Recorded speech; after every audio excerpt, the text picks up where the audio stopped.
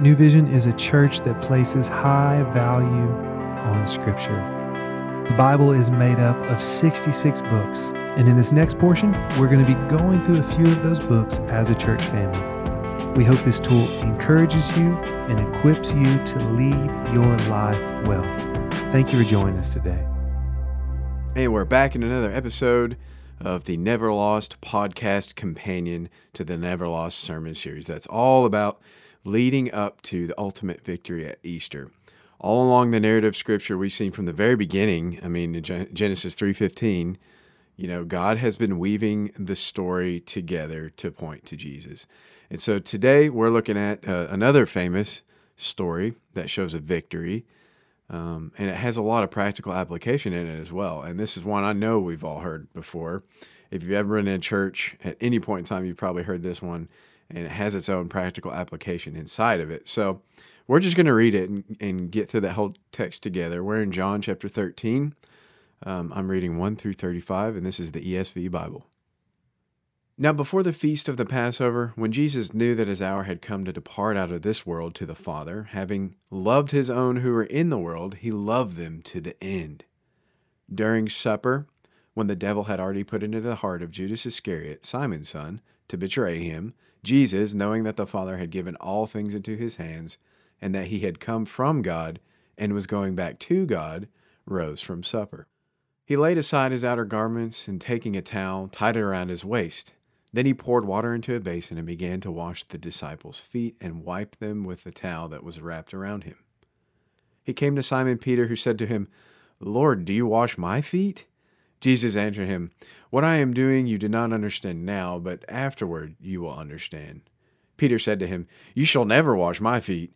Jesus answered him, "If I do not wash you, you have no share with me." Simon Peter said to him, "Lord, not only my feet, but also my hands and my head." Jesus said to him, "The one who has bathed does not need to wash except for his feet, but is completely clean. And you are clean, but not every one of you." For he knew who was to betray him, and that's why he said, "Not all of you are clean." Verse 12.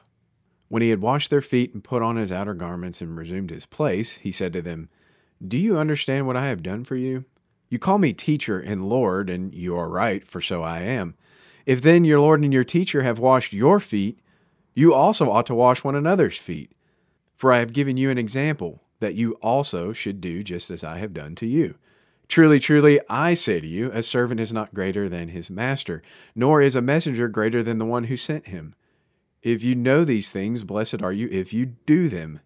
I am not speaking of all of you. I know whom I have chosen, but the scripture will be fulfilled. He who ate my bread has lifted his heel against me.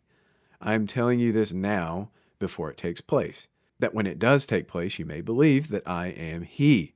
Truly, truly, I say to you, whoever receives the one I send receives me, and whoever receives me receives the one who sent me." After saying these things, Jesus was troubled in his spirit and testified, "Truly, truly, I say to you, one of you will betray me." The disciples looked at one another, uncertain of whom he spoke. One of his disciples, whom Jesus loved, was reclining at a table by Jesus' side. So Simon Peter motioned to him to ask Jesus of whom he was speaking. So that disciple, leaning back against Jesus, said to him, "Lord, who is it?" Jesus answered, "It is he whom I will give this morsel of bread when I have dipped it." So when he had dipped the morsel, he gave it to Judas, the son of Simon Iscariot. Then after he had taken the morsel, Satan entered into him. And Jesus said to him, "What you are going to do, do quickly." Now, no one at the table knew why Jesus said this to him. Some thought that because Judas had the money bag, that Jesus was telling him, "Buy what we need for the feast," or that he should give something to the poor. So after receiving the morsel of bread, he immediately went out, and it was night. Verse 31. When he had gone out, Jesus said, "Now is the Son of Man glorified, and God is glorified in him. If God is glorified in him, God will also glorify him in himself, and glorify him at once. Little children, yet a little while I am with you. You will seek me, and just as I have said to the Jews, so now I say to you, where I am going, you cannot come. A new commandment I give to you, that you love one another. Just as I have loved you, you also are to love one another.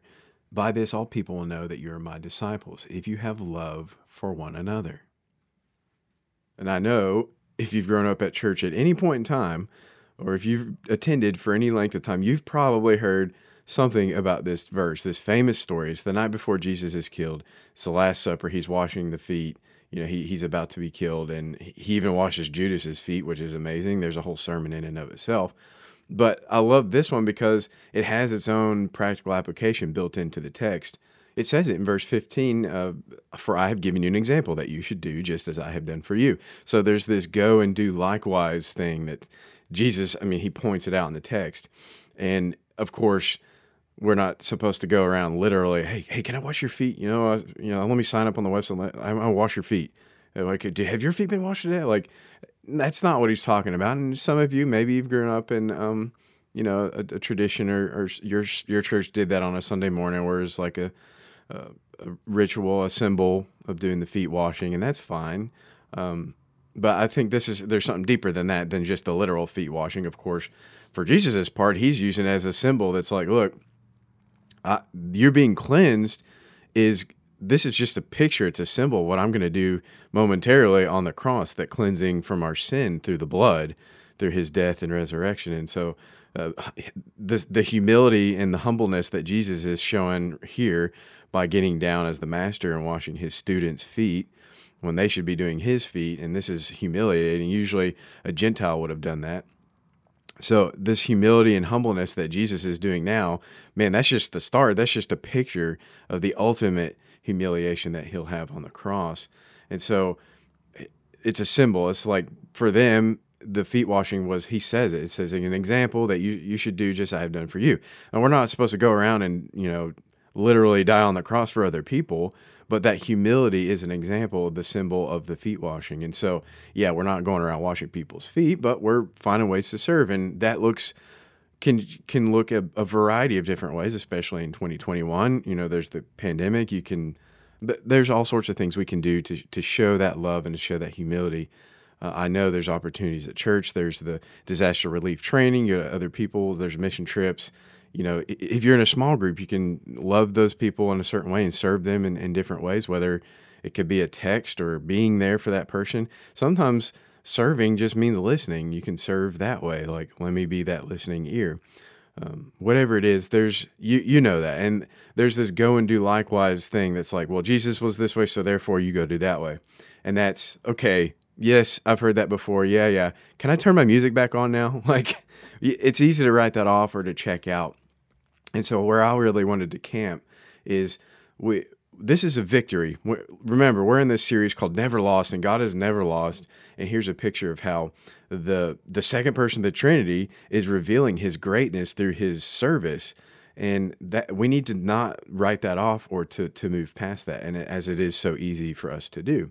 And so I wrote this down in my point. Before Jesus can be our example, we need to remember this victory that's taken place. And it's kind of counterintuitive. So I wrote it this way. You can't serve others to the glory of God unless you've first been served by God. I'll say it again. You can't serve others to the glory of God unless you've first been served by God. And Peter shows that in this story. His pride really got in the way. Here in verse 6, Simon Peter says, Lord, do you wash my feet? Jesus answered, what I'm doing now you don't understand, but afterwards you'll understand. I'm talking about the crucifixion and resurrection. But Peter said to him, you shall never wash my feet. And I love that.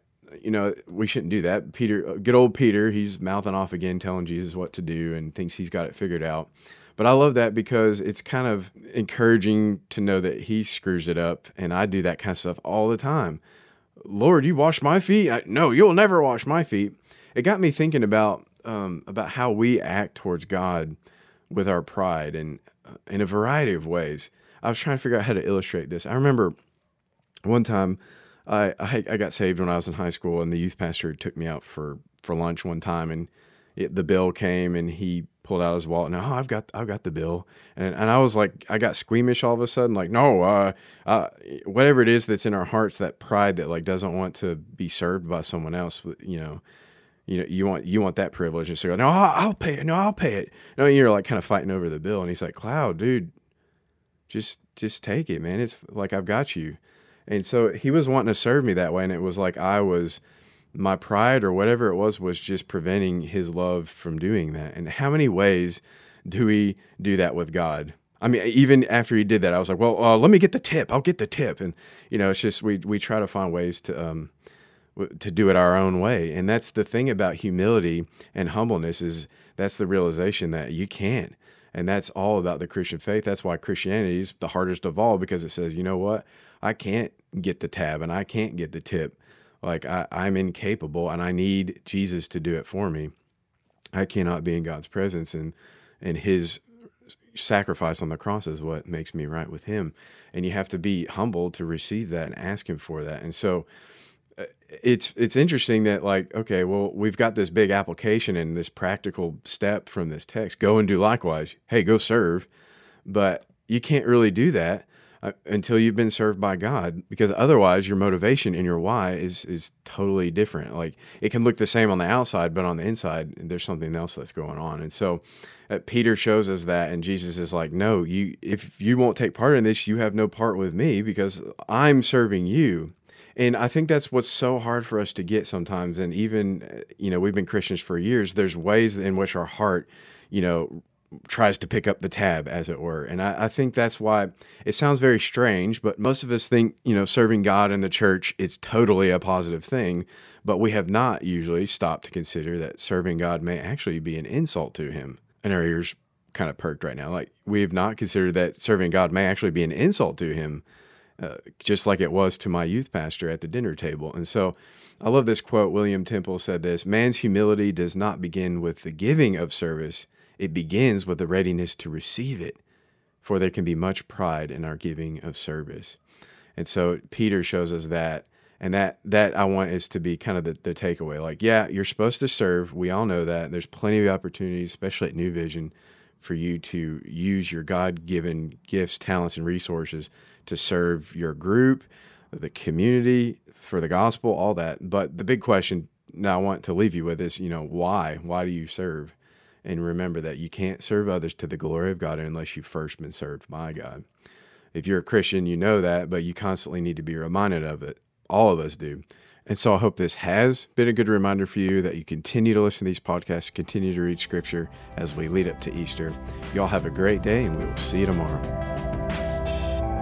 Thank you so much for joining us today. We'll see you tomorrow as we hop back into God's Word.